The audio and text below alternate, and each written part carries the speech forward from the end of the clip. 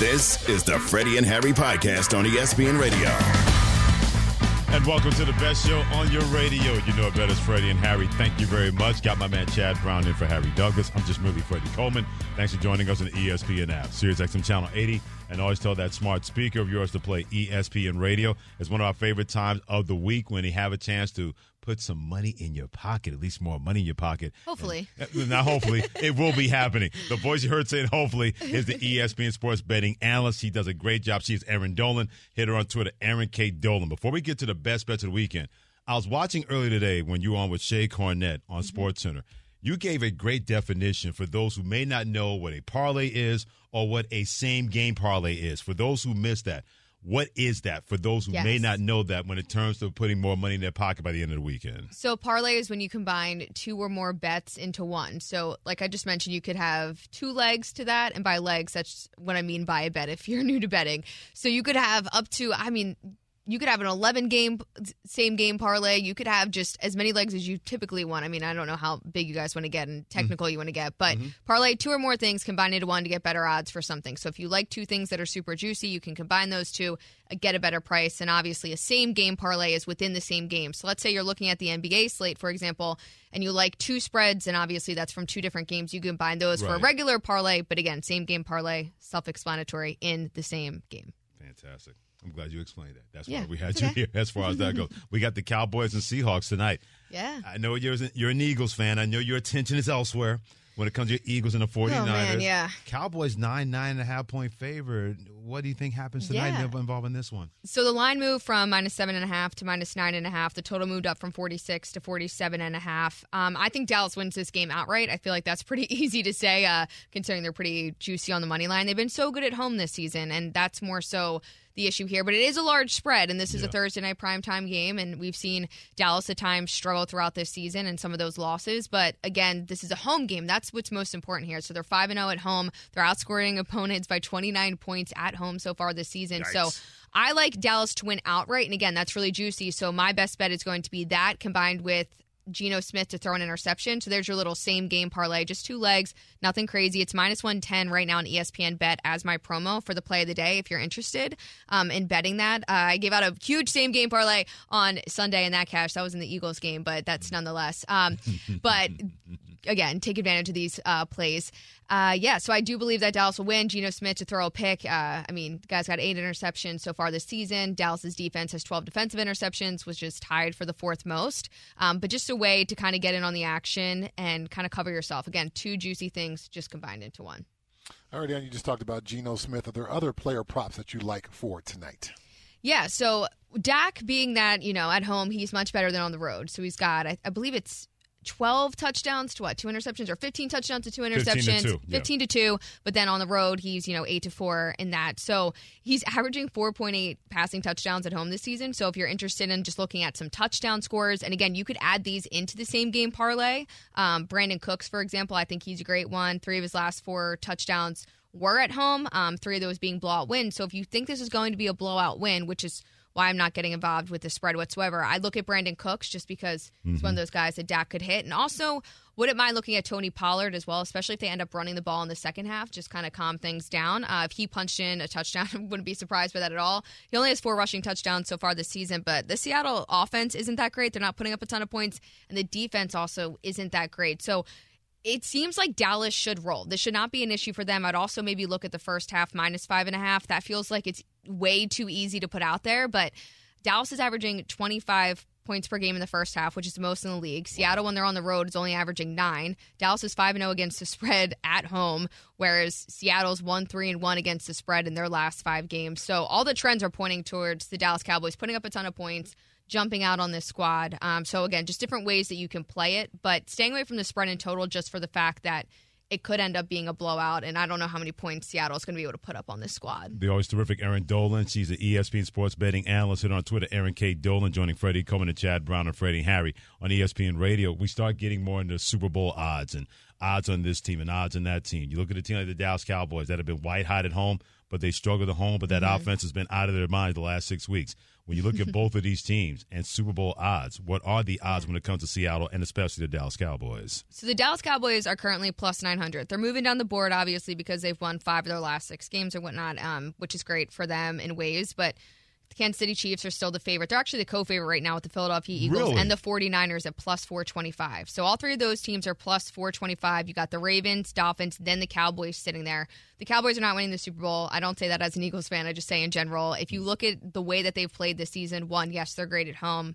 Kudos to them. They're not great on the road, which is always going to be an issue. And they played 2 tough opponents this season. The Eagles, they lost. The 49ers, they lost. And they didn't lose in a great fashion to the 49ers. They got blown out in that game. So there's better teams in the league than the Dallas Cowboys. Of course, the odds are always going to shift and adjust when the team is on a roll. So it's not surprising to see these odds come down, but that by no means, that doesn't necessarily mean that they're going to end up winning the Super Bowl. And then if you want to talk Dak Prescott, I mean, at one point this season, he was 60-1 to win MVP. Last week, I believe it's coming down. Now he's plus 800, which is pretty wild. Everybody's talking about how, this could be the season he wins MVP. This is the new conversation. Also, because it's Thursday, what else are we going to talk about? We're not going to talk about Geno Smith becoming MVP. But again, odds always shifting. But if you look at the Dallas Cowboys, next couple opponents, it's not going to be easy. I mean, you got the Eagles, Cowboys, Dolphins, Lions. The Commanders should be a gimme at the end of the season. And same thing, the Seahawks, they should be able to win tonight. But I don't think he's going to win MVP. I think there's better players right now. I think it's a topic of conversation. The odds are moving, but again, doesn't necessarily mean he's going to win that. Look at Joe Burrow. It's a great example. He's moving down, flying down. I think I talked about that a few weeks ago. Yes, you did. Now he's not even playing. These things change week to week so much. But yes, the Cowboys, their futures odds, player odds getting better, but again, doesn't necessarily mean they're going to win. All right, Aaron, your Eagles are clearly rolling. How do you think they do this weekend against the 49ers? God, the disrespect of this line it's so disrespectful. It's hold on a second. Disrespectful. Yes. Plus 3 against the Philadelphia Eagles. That's crazy. Hold on, That's Chad, crazy. Hold on, Aaron. Chad, as soon as you mentioned that, when I saw that line come on Monday, I said, man, I can't wait till Thursday afternoon at 4 o'clock because I know Aaron is going to be out of her mind saying, wait a minute, we're 10-1 and we're not favored at home against a team that we beat? First time ever that you're seeing it a plus 3, a team that's 10-1. We get no respect. I know this is a difficult stretch. And again, this is a spot. This is a spot where, yes, they could end up losing it, but by like 3 oh man, it's just disrespectful. So on Sunday it was funny. So it was like coming from our head I understood right now. when the 49ers were -1 and they're on the road too. Like I understand that. Fine. I'll whatever. Because I don't know if the Eagles are going to be able to win the game. But then when it shot up to 3 within a couple hours, like how much money had to come in on the 49ers to move that with 2 healthy quarterbacks? All the sharps came in. Yeah. And then now, I mean, they're going to leave it at that, hoping that people start backing the Eagles, which is what will happen, and then it'll move down. It's not going to move to like -3.5. There's no way. It'll come back down to -2.5. It already has on some of the books. They're enticing you. They need you to take the other side. They got to, negate some of this liability and whatnot. But, the Eagles, they continue to surprise us. If this was a road game, sure, I would say just lay the points with the 49ers. But the fact this is at the Link is a different type of atmosphere. I know people are just going to be like, all right, you're an Eagles fan, but I'm telling you, it is a different ball game when you go into the Link and this team is riled up. And what I've liked from the Philadelphia Eagles is they figured out ways to win. We just saw that against the Buffalo Bills. Like, they figured it out. People are like, oh, yeah, well, they're not dominating. Well, yeah, last season they had one of the easiest schedules. Of course they were dominating in those games. They're still winning. Like, I don't know at what point you can give Jalen Hurts some type of respect. Like, he's winning. I'm so angry. I'm sorry. It's a Thursday night. We were 10-1, and people are like looking at me all the time like, yeah, but they're not that good. Like, they're clearly good. Do you not see who they've recently beat? Like, the only thing missing from Aaron Dolan right now is pitchforks and fire. Because I hear people all week, and no one will give any respect to the Philadelphia Eagles. It feels like sometimes. No, you can ask our producers, odds makers. You can ask our producers, Shannon Penn and Devin King, what I've been saying about the Philadelphia Eagles for the longest time. They're good. What I've been saying about the Eagles. Oh yeah, you've been saying that they're bad and all season long. And then once Aaron Dolan comes You're in only here, saying that because he has up. to be in this room with me. You see how they do me? You see how they do Aaron? Because Welcome they know they're to lying. Sparking Drama. Complete drama. That's why we're not friends anymore. Real quick before we get you out of here. NBA tonight. In-season tournament. Any plays you like tonight before the in-season tournament has the semifinals next week? All right, yeah. I don't really know what's going on with that. That thing is confusing me. It's confused me from a betting perspective as well. But best bet for tonight. We're going the Buck and the courts. We got to change the courts up. Thank God that's the courts ending. Are fine, but I hear no, you. it's not. The courts are fine. Okay, they're not fine. Bucks in the first half, -4.5. That's going to be my best bet for tonight. I think the Bucks can jump out on the Chicago Bulls squad that they're 1-9 against the spread, and not only the first quarter, but in the first half of games right now. So in the last 10 games, they've been terrible at covering the number all season. They're the worst team against the spread in general. They're not living up to any type of expectation on a game basis. But the Bucks have been much better lately. They're finally turning things around a little bit. They're averaging 49 points per game in the first half. The Bulls are averaging 49 points per game in the first half, which is the worst mark in the league. The Bucks, meanwhile, averaging 58. So even though this is a game on the road for them, they're not on a back-to-back or anything crazy like that. And I feel like they've been starting to roll. I mean, both these teams are bottom 10 in defensive rating, but the Bucks are 4th in offensive rating. So they should be able to put up some buckets, more specifically in the first half. When you see a spread at like 8, 9, 10, you start getting up in that type of range. I always like to look at the first half because sometimes they just put the foot off the pedal and whatnot. So I know it's a little bit different right now with the in-season tournament stuff going on, but I do like the Bucks first half -4.5, and they're coming off my ban list. They've been on my ban list for the last couple weeks.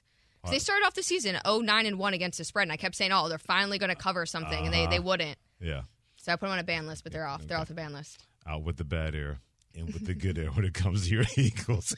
She is Erin Dolan, ESPN Sports betting analyst. Always does a fantastic job. Hit her on Twitter at Erin K. Dolan. She's here each and every Thursday on this time on Freddie and Harry. Erin, thanks a lot, my friend. Enjoy the weekend. Thank you. Well. By the way, she was here with Freddie Coleman and also Chad Brown and Freddie and Harry and ESPN Radio. Thanks to Progressive Insurance. You can save you bundle motorcycle, RV, and boat insurance. So do yourself a favor and visit Progressive.com. 4th and 14, and the Browns going for it. Walker trying to step up. He's sacked and fumbled. P.J. Locke, Singleton belts Walker. Had to get it as one, and it's been shown these past couple weeks. We're just going to keep on building on it. Hi, it's Mike Greenberg letting you know ESPN Bet is ready to take you through all the biggest sports moments this spring. The official sportsbook of ESPN has exclusive offers and markets from Scott Van Pelt, Stephen A. Smith, and me, plus many more. From the playoff intensity to finally getting out to the ballpark, there's no better time for sports fans. Sign up today. New users get a bet reset up to $1,000 in bonus bets if your first bet doesn't win. Download ESPN Bet today. What a play. Must be 21 plus and present in select states. Gambling problem? Call 1-800-GAMBLER. Terms and conditions apply. See app for details. This podcast is proud to be supported by Jets Pizza, the #1 pick in Detroit-style pizza. Why? It's simple. Jets is better. With the thickest, crispiest, cheesiest Detroit-style pizza in the country, there's no competition. Right now, get $5 off any 8-corner pizza with code 8SAVE. That's the number 8, SAVE. Go to jetspizza.com to learn more and find a location near you. Again, try Jet's signature 8-corner pizza and get $5 off with code 8SAVE. That's the number 8, SAVE. Jet's Pizza. Better because it has to be. We all know breakfast is an important part of your day, but sometimes when you're traveling for business, you end up staying at a hotel that doesn't offer any. You know what happens? You grab a cup of coffee and skip the meal entirely. We've all been there. But if you book a room at La Quinta by Wyndham, you can enjoy their free Bright Side breakfast featuring delicious baked goods, fruit, eggs, yogurt, and waffles. And really, who doesn't want to start their day with a fresh, hot waffle? Tonight, La Quinta, tomorrow you shine. Book direct at LQ.com. Keep on going and moving forward from here. Number one, I am never, ever speaking to Devin Kane and Shannon Penn ever again. As a matter of fact, Erin Dolan, who just left out of here on Freddie and Harry with Chad Brown and for Harry Douglas and Freddie Coleman on ESPN Radio, she had the Milwaukee Bucks on her ban list. Chad Brown right now, Devin Kane, and Shannon Penn are on my ban list. Let them know, man. I am letting them know. I am letting them know, period. Those Christmas gift cards I think about getting, y'all can forget it now. 100% y'all not getting anything now. I'm Scrooge now. I'm the Grinch now compared to you guys. And all the Shannon and Devin Canes in Whoville will have to go boo-hoo-hoo, turning on me like snakes when it came to the Philadelphia Eagles. But the best turnaround that a lot of people aren't talking about, Chad, are your Denver Broncos. You live in that area. You understand that area. At one point, 1-5, Russell Wilson getting yelled at. Everybody's saying when they're going to move on from him. People are putting it out that he could be traded by the trading deadline. Then you snap your fingers. They're 6-5. Right now, they're the longest winning streak in the National Football League. You've seen this team. Why have they been able to flip this around from that slow start of 1-5, and now they won 5 in a row? 5 in a row, 15 turnovers in the last 4 games defensively. Vance Joseph has got this defense rebounded considerably since that 70 burger they got put up on them by the Miami Dolphins. They've given up 80 points in the last 5 games versus 70 in that one game against the Dolphins. And let's face facts, going back to that Dolphins game, the Dolphins could have put up 84 if they wanted to. They actually turned it down after getting 70. So it's about as awful as a defensive performance you've ever seen versus where they are playing now. There have been some personnel changes. There have been some schematic changes. And I think there's just an overall confidence as well. There are also a number of players nicked up. So there's been a kind of a multitude of factors that have brought the Broncos from 1-5 now to 6-5 with 5 wins in a row. The defensive turnaround was certainly a part of it. Moving on from Frank Clark and Randy Gregory. Those were both veteran players, I think, who had a lot to say in the locker room when Sean Payton was trying to establish a culture with the young guys. So I think he and George Payton decided to move on from those guys and really focus on the young guys, not just in the edge group without Frank Clark and Randy Gregory, but all kind of around the team. Marvin Mims is playing a bigger role as a wide receiver out of Oklahoma.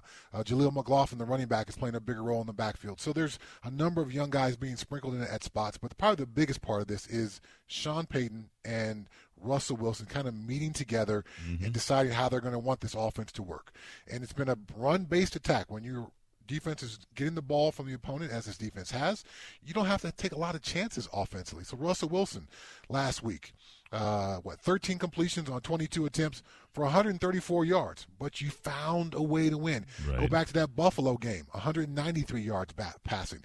They beat Kansas City with 114 yards passing for Russell Wilson. So the numbers aren't eye-popping. The completion percentage typically is pretty high, but it's a lot of check downs, throws to backs, slant routes to tight ends, things like that, wide receiver screens, things like that. It's a lot of short passes, but late in the second quarter, late in the fourth quarter, Sean Payton lets Russell Wilson out of the cage a bit, and they typically are able to produce or engineer a touchdown scoring drive, which has been enough for them. So it's not a super complicated formula. Right. Russell Wilson's not turning the ball over. They're not taking a whole lot of chances offensively, and defensively they had a complete turnaround. I think another part of it, and I go back to Russell Wilson and what you said about Russell Wilson and Sean Payton, the head coach and quarterback, having a meeting of the minds. I firmly believe that once Sean Payton decided to coach better and stop blaming people for those who were there and those who weren't there, that was a better message in the locker room. Because I go back to that night, that Thursday night game, they lost to the Kansas City Chiefs. And after Russell Wilson, I think he threw a pick or whatever he had. Either way, it was a negative play. And he comes over to the sidelines, and Sean Payton, he was like a parent that their kid came home late from curfew and they were letting them have it. And Russell Wilson took off his helmet. You can clearly tell that he had enough. And whatever he said got Sean Payton's attention. That was Russell Wilson's way of saying, man, bleep you. You blaming me. I'm not playing well. You're not exactly coaching like Vince Lombardi here right now, this football team. And the rest of the team saw that. Plenty of guys looked around and said, wow, that's something we never thought we would hear from Russell Wilson. I don't believe in coincidences, Chad, but from that point on, there's been less blame and a togetherness because Sean Payton's like, look, these are the guys I got. I can't keep blaming them and then expect them to go out there and win for this team or win for me. They're going to tune me out, and they're not paying me all that money to be tuned out. I go back to that night I circled. I said, man, when if the Broncos turn it around, we may look at that as that moment where it was before Broncos, then after Broncos. I don't think it's a coincidence that when Russell Wilson said, stop blaming me, you bleepity bleep, that Sean Payton coached better and stop blaming people who were there or who were not there why the Broncos are not successful early. I could be wrong. I think both those guys had to humble themselves. Let's go back to last season. Russell Wilson gets out of Seattle because he decides he wants to cook. Let Russ cook.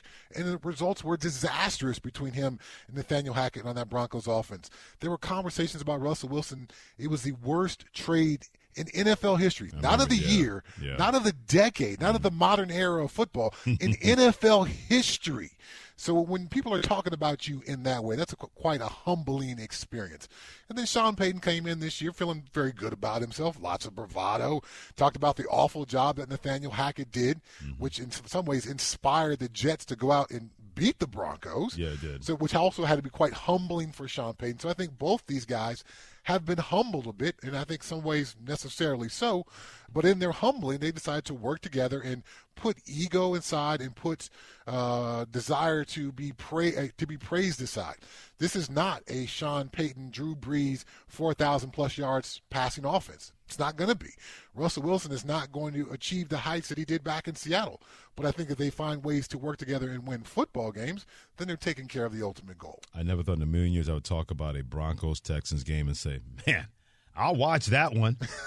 I never thought in a million years in 2023, because both of these teams, in my opinion, they could be very sneaky if they get into the playoffs. I'll say the Broncos are more legitimate because they have a coach who's been there. They have a quarterback who's been there. The defense has improved. Cortland Sutton has been a you-know-what at wide receiver, and everything's feeding off of him. I still think the Texans are a little early. That doesn't mean they can't get there. I just think they're a little early, even though C.J. Stroud has been terrific. D'Amico Ryans has been terrific as a head coach. I love they've been able to do with those young players. But I can't wait to see how this matches up, because both of these teams believe that if they get in, they can do some things. I think it's more likely the Broncos are more legitimate to do that, Chad, than the Houston Texans. Gosh, C.J. Stroud is not playing like a rookie, because if he is, then he's the best rookie quarterback maybe of all time, because he's put it together. You know, I played against Peyton Manning his rookie year. He led the league in interceptions. You know, I think my Seahawks team got 1 or 2 that game against him. So this level of play we've seen from C.J. Stroud is maybe unprecedented in NFL history from a rookie quarterback. And then I had an opportunity to work with D'Amico Ryans when I was an intern coach out there in San Francisco. Right. And so I've seen this guy up close, see him work, and at this time, you know, he didn't know I was watching him as a potential, you know, head coach and how he was going to pan out. I was just watching him work with his linebackers, his communication skills, his relatability, his ability to deliver some coaching with some humor, all those kind of things. I think that's paying dividends in that Houston Texans locker room right now. So while I recognize experience is typically a factor in NFL playoffs, both C.J. Stroud and D'Amico Ryans are far surpassed what you would expect from any first-year person doing their respective jobs. Yeah, that game between the Broncos and the Texans, nobody thought that would be an important game in the AFC, part of got-to-see-it weekend in the National Football League. Of course, the Eagles 49ers start when it comes to that. Seahawks and Cowboys tonight, but keep an eye on that one, part of got-to-see-it weekend in the NFL. We got the Broncos and the Texans trying to make their way a little bit more of that ladder of the AFC. He is Chad Brown in for Harry Douglas. I'm Freddie Coleman on Freddie and Harry, presented by Progressive Insurance. I'm going to ask Chad Brown who he believes are the 4 best college football teams right now as we head into championship weekend starting tomorrow night.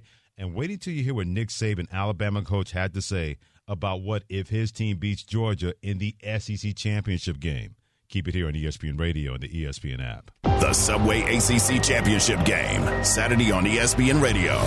Undefeated and 12-0, Florida State looks to convince the committee they are playoff worthy without quarterback Jordan Travis when they head to Charlotte to face 14th-ranked Louisville. Coverage begins Saturday at 7 Eastern on ESPN Radio and on ABC.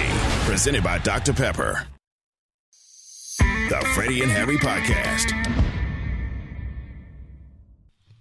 No, it's just me and Chad Brown and Freddie and Harry on ESPN Radio, the ESPN app, Sirius XM Channel 80, and always tell your smart speaker to play ESPN Radio. Let us know who your top 4 college football teams are.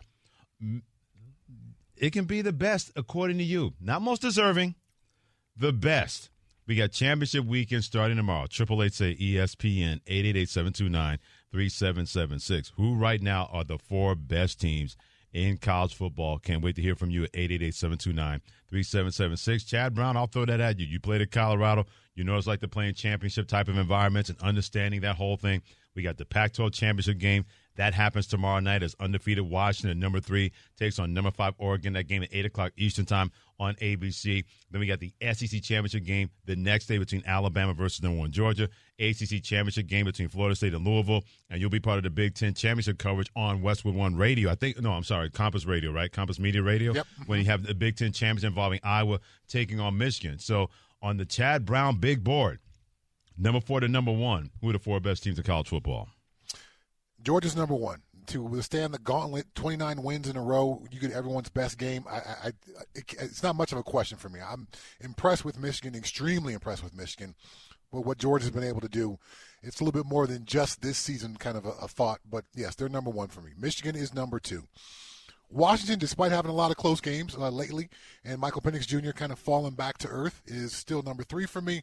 Now, here's where it gets good, because I can't put Florida State number 4. I know they're undefeated, but you're missing Jordan Travis. You're missing your best player. I understand your record is what it is, but you are not a better team without Jordan Travis than Oregon is. You're not better than Ohio State. You're not better, in my opinion, than Alabama either. So Florida State, it gets bumped out of the Final Four for me. And I guess I got to pick number 4, don't I? Yes, you do. Mm-hmm. Okay, yes, man. You do. This is a tricky one. Mm-hmm. This is a tricky one. Your choices are Oregon, Texas, Ohio State, and Alabama. Those are your choices. Man. Part of me wants to say Alabama because Alabama's just gotten so much better than where they were earlier in the season when they lost to Texas. But I will go with Oregon here in that number 4 spot. Okay. By the way, Peter Burns, ESPN college football analyst, also for the SEC Network, he was on this show yesterday. He's with you when it comes to those Seminoles, those undefeated Seminoles of Florida State. If you say what Bill Hancock, the college football playoff executive director, says, it's not the most deserving. He goes, that's not part of our lexicon. It's not part of our verbiage. Right. It's the 4 best teams. And at the end of the day, I think there's going to be some people that if Florida State goes undefeated playing a Power 5 conference, you're going to have to take a look at it and go, all right, is this team that much better than perhaps Texas? Perhaps a Georgia that has 1 loss, perhaps an Alabama. I think it's going to be hard for them to say that that's going to be the case. He's exactly right, and I hear what you're saying. But when you have people moving the goalposts each and every week, that's where everything gets a little murky and everything gets cloudy. Because we're supposed to have that as the criteria, not the 4 most deserving teams, who are the 4 best teams, whatever you got to use, eye test, rankings, computer, voodoo doll, whatever that is. But they always seem to move the goalposts each and every week, and then they have great excuses. They have great thought process to say, well, this is going to be our stance. Why, for example, they had Ohio State number 1 when people knew they weren't even the best team in the Big Ten, much less the best team in the country. Then all of a sudden they were rewarding Washington and rewarding other people. Meanwhile, Texas is going, wait a minute, we're hearing this conversation about Alabama, that if Alabama beats Georgia, they could jump over us if we win the Big 12 championship game versus Oklahoma State. That's what I've always had the problem with the committee. I'm going to miss this next year. I can't bitch and moan about it because we're going to have a 12-team playoff. But because we got 4 teams in the playoff, they always seem to move the goalposts each and every year. Not for the best teams or the most deserving teams, but what Harry said yesterday, Chad, the most convenient teams to back up whatever they thought about one team over the other or underneath the other. I think that there's an angle to that convenience because I'm sitting here looking at the rankings right now. In my mind, Alabama is currently a better team than Texas. And are we going to – how much credence do we give that win Texas had over Alabama, which seems like forever ago, when Alabama was still trying to figure out its quarterback situation? They had played 3 quarterbacks by that point. They hadn't really fully settled on Jalen Monroe, and so things were different for them.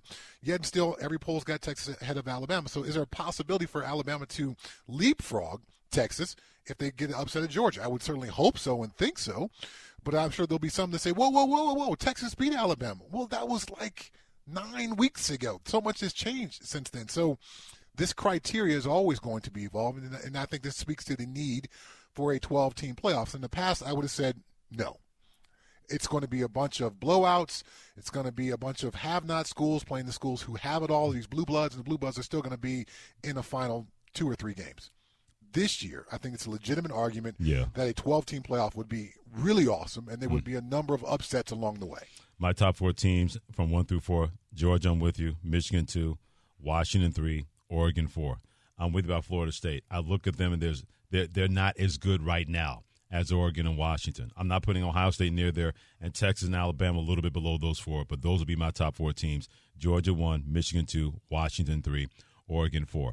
Megan in Washington wants to weigh in on this at 888-729-3776. Joining us on Freddie and Harry on ESPN Radio with Chad Brown. I'm Freddie Coleman. Miss Megan, who are your top 4 teams? All right. So as much as I think that if Alabama beats Georgia, Texas should be in it, as an Oklahoma Sooner, I just cannot morally put Texas in the top 4. They're out. Sorry, Steve Sarkisian, but not this year. Maybe in the 12-team playoff. But I'm going to go with Georgia, number 1. even though I think it's going to be a close game in that SEC championship against Alabama. Michigan, number 2. I am going to go against my home state. I am not a Huskies fan, nor am I a Cougars fan. I am going to put Oregon at number 3. I think they're playing some of the best football down the stretch.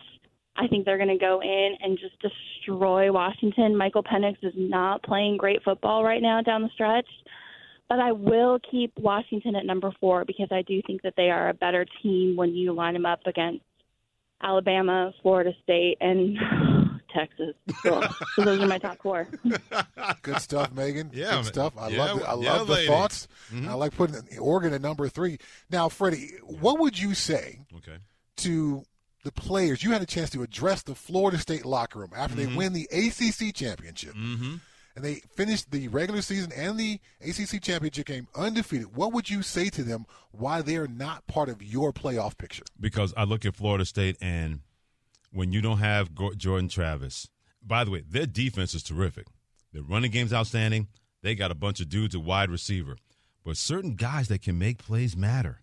And if you put Florida State up against Oregon right now, they don't win that ball game, in my opinion. You put them up against Washington right now, they don't win that ball game. You put them up against Texas, Alabama, Georgia, Michigan, they don't win that game because playmakers make a difference.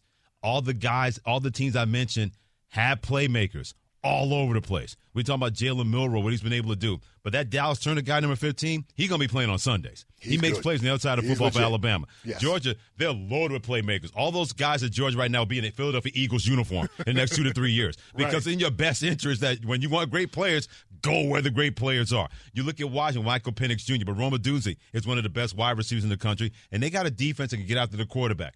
Up and down the line, everybody has playmakers at different levels on offense or defense. Florida State's missing their main playmaker. That's how much Jordan Travis means. And you can't convince me that you put them in the playoff. They go undefeated. They win the ACC championship game. They beat Louisville. That doesn't mean they're one of the best teams in the country being undefeated at 13-0. Because if Oregon beats Washington, I'll make a better case for them because Oregon should be undefeated. Their coach blew that game when it comes to Dan Lanning. And I'm a Dan Lanning fan. But he went for it once, twice, and thrice on 4th down and went 0 for 3. And if you have gone for it 0 for 2 on 4th down, you can't go for it on the 3rd time in the middle of the field when you can't make Michael Penix Jr. go 90 yards. He lost that game for his football team, and he acknowledged that. That's nothing against what Mike Norvell has been able to do to make Florida State matter. I give him all the credit in the world. But as of right now, Jordan Travis means that much to that football team. I can't place them in a playoff, even if they go undefeated, and other teams can jump above them. Okay, I'm exactly on the same page as you. You're just not as good of a football team without him as these teams are in the top 8. So it's a pretty easy answer for me. It sucks. It would crush me if I were in that locker room to receive that news. Right. I think 19 or 20-year-old Chad would have, been willing to fight you over that. But 53-year-old Chad can look at this with the proper perspective and go, yeah, man, you guys just aren't as good as other teams because you're missing your best player and your best playmaker. The best way they can solve that, you go out there. You beat Louisville 50-0, then you make a case and say, look what we did without him. Yeah. You have a close game versus Louisville that just lost a rivalry game to Kentucky. You're not helping your case if you're Florida State. Buddy Joe in New York, thanks for hitting us up on Freddie and Harry with Chad Brown and for Harry Douglas. I'm Freddie Coleman on ESPN Radio at 888-729-3776. Buddy Joe, who are your top 4 teams in college football? Hey, Coachine, I got 4 teams for you. Mm-hmm. Go Blue. Go Blue. Go Blue. Go Blue. I think he means Michigan. But a team out there, Alabama, and I can't wait to see if this happens. If Alabama, number 1 in the country, has a chance to take down Georgia, number 1 in the country, SEC championship game, then that's when things get hairy. Nick Saban was asked about that situation. Heather Dinich, ESPN college football reporter, she asked Nick Saban about the SEC and the college football playoff, and he said, and I quote, "I think if we beat them, the them we're talking about is Georgia, we'd be one of the 4 best teams in the country. I think it would be a disrespect to the SEC if there isn't SEC representation in the Final Four. I do believe that," end quote. If you're on that committee, that should scare you to death. This guy has never lost a championship game in that building in Atlanta and Georgia. I don't think Alabama's beating Georgia. But if he does, that was his way of shooting his shot to say, how can you keep us out when we took down a team that many people believe could not be beaten this year, and we did it in their home state in a championship game and with the champions of what many people still believe is the best conference in the country. I think even Texas fans would have to reluctantly agree if they go out and beat Georgia this weekend that, yes, they deserve to be in the playoff. As much as it would crush Texas fans, they would acknowledge that win over Georgia was more significant than Texas's win over Alabama. Texas fans ain't admitting to that. Maybe in their quiet, private moments. They wouldn't say it publicly, but in their private moments maybe. Chad, brother, I love you. There's not enough tequila in Texas to have them convinced. There's not enough brisket in Texas that will convince them that they won't even talk about that at places at parties that they don't want people to know where they're going to. They are not going to admit, especially when they wanted that guy, Nick Saban. They want him to leave Alabama to go to Texas. Nah, I'm good. I'll stay in Tuscaloosa. I'm not going to Austin. There's not enough tequila and brisket in Texas to have any Texas fan admit to that, even if it is true what you had a chance to say. Like we mentioned, we got championship weekend coming up, and after that, we got bowl season right around the corner. Don't forget the Pac-12 championship game tomorrow night, 7 p.m. Eastern time on ESPN Radio and the ESPN app. It is presented by Dr. Pepper. I can't wait to get this answer from Chad Brown here on Freddie and Harry and Freddie Coleman on ESPN Radio, the ESPN app, SiriusXM Channel 80, and don't forget to tell your smart speaker to play ESPN Radio. Who is the most unbelievable athlete you ever played against or saw in person? The reason we have that is because one of our own saw a player that he had never seen before, and that player blew his rabbit behind mine. I'll ask Chad Brown that question next. The most unbelievable athlete he's either played against or saw in person. And we want to hear from you. 888-729-3776, 888-SAY-ESPN. The most unbelievable athlete you ever played against or saw in person. Your calls and Chad Brown's answers are next on ESPN Radio and the ESPN app. The Pac-12 Championship game tomorrow on ESPN Radio. It's a showdown in Las Vegas with huge playoff implications. The undefeated third-ranked Washington Huskies face fifth-ranked and 11-1 Oregon. Coverage begins tomorrow at 7 Eastern with kickoff at 8 Eastern on ESPN Radio and on ABC. Presented by Dr. Pepper. The Freddie and Harry Podcast. This is Freddie and Harry on ESPN Radio and on the ESPN app. He's Chad Brown in for Harry Douglas. Joining me, Freddie Coleman on Freddie and Harry. Thanks for joining us on ESPN Radio, the ESPN app, SiriusXM Channel 80, and always tell your smart speaker to play ESPN Radio.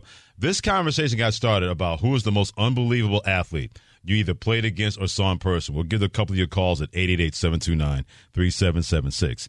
Nick Carty is one of the youngest members of our staff, so he had a chance to see the Barry Sanders really biography on Prime Video. They did like a whole thing on him. And Nick was like, this guy was ridiculous. And then he saw him when he played at Oklahoma State, and they showed that footage. And then he saw the numbers. Over 2,600 yards rushing, 37 touchdowns rushing, won the Heisman Trophy that year. By the way, Thurman Thomas put that guy on the bench for the first 2 years of Oklahoma State. Right. That's how great Thurman Thomas was in college, that Barry Sanders didn't start until after he left.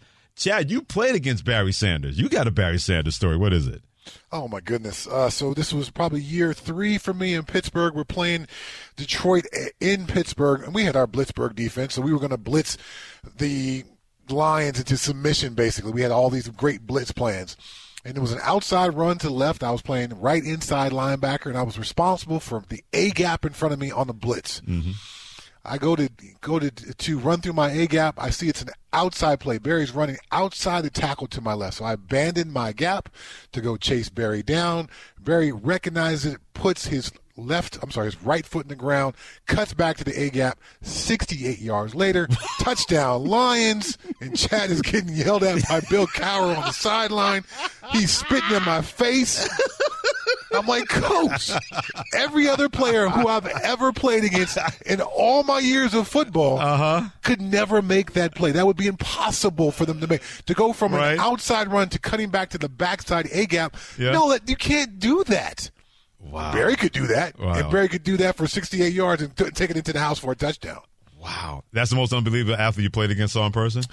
Oh, man. Now, when you guys asked this question before the last break, I had to Google and start running through some people. I mean, I played against Randall McDaniel, and he was a offensive guard who was faster than I was. Right. clearly playing offensive guard, he was bigger than I was. Right. His vertical was much higher than mine was. Yeah, that's why he's in the Pro Football Hall of Fame. Right. He made, 12 consecutive Pro Bowls. So there's guys like that. I mean, I played with Rod Woodson. And Rod Woodson, is considered probably the second best defensive back of all time. Rod Woodson played offense occasionally for the Steelers. He certainly did that at Purdue. He could have made the Olympics as a hurdler. Right. Special teams, kickoff returns, punt returns, in addition to 74 interceptions. I mean, it's just that kind of play against the amazing receiver athletes who are on the field week in and week out in the NFL. For Rod to be that good, it just goes to show that to play in the NFL is an level of athleticism that the common person can't understand. And to see a all-pro or Pro Bowler is a massive step up. But these guys who we're talking about, the Barry Sanders, the Rod Woodsons, the Randall McDaniels, they are literally steps above the average Pro Bowler or all-pro player. That's how tremendous of an athlete and greatly skilled players they are. Chad Brown in for Harry Douglas and Freddie Coleman on Freddie and Harry on ESPN Radio. We're going to take your calls in a couple of minutes. Who's the most unbelievable athlete you either played against or saw in person on the Dr. Pepper call-in line at 888-SAY-ESPN, 888-729-3776. The most unbelievable athlete you either played against or saw in person. I'll give you a quick one. The most unbelievable athlete I've ever seen in person, Deion Sanders when he played at Florida State. A buddy of mine worked at Clemson in the sports information department. I just graduated from Manchester University in Pennsylvania. He said, Freddie, you got to be down here. They're going to wear their all orange. Deion Sanders, Florida State. They wore their all whites that day, right? And this when Deion Sanders was returning punts back then. So I'm on the sidelines, on the Clemson sideline, and Deion is just mofoing people back and forth. Y'all better not kick this bleep to me. This bleep is going back. Punter put it right in the middle of the field. Oh, Chad. Come on, Punter. At least put it to one side. We can pin him. He started left. He went down the right of the sidelines, and it was just boom, right down the sidelines for a touchdown. The guys thought they had an angle on him, didn't even lay a glove on him. He drops the ball in the end zone. I told you, mother blank, blank, blank, this blank was going back. Y'all better pay attention to me. It's one thing to hear about speed or see speed on TV. When it runs by you at 4.21 in the 40, it's like your eyes couldn't follow it because I had to anticipate where he was going to be, where I saw him until where he wound up. And I still can keep up. It's like you're on the highway and you see a Porsche, you look at your speedometer, and then it's in front of you. That's what he was. Wow. I couldn't believe someone was that fast. He never saw the ball again the rest of that time. Anytime they punted, that ball's finding a nice blind in the third row, finding parents in the first row. That ball never went to his direction. It is the most impressive thing seeing a guy that fast going from point A to point B and doing that when Deion Sanders did that at Florida State when they beat Clemson when they had the all-orange. Your calls, most unbelievable athlete you ever played against or saw in person, 888-729-3776. He's Chad Brown. I'm Freddie Coleman. This is Freddie and Harry. Thanks for listening to the Freddie and Harry podcast on ESPN Radio. You can also listen to Freddie and Harry live weekdays from 3 to 7 Eastern on ESPN Radio, the ESPN app, and on SiriusXM Channel 80. You can also watch and listen on the ESPN app. The Freddie and Harry podcast.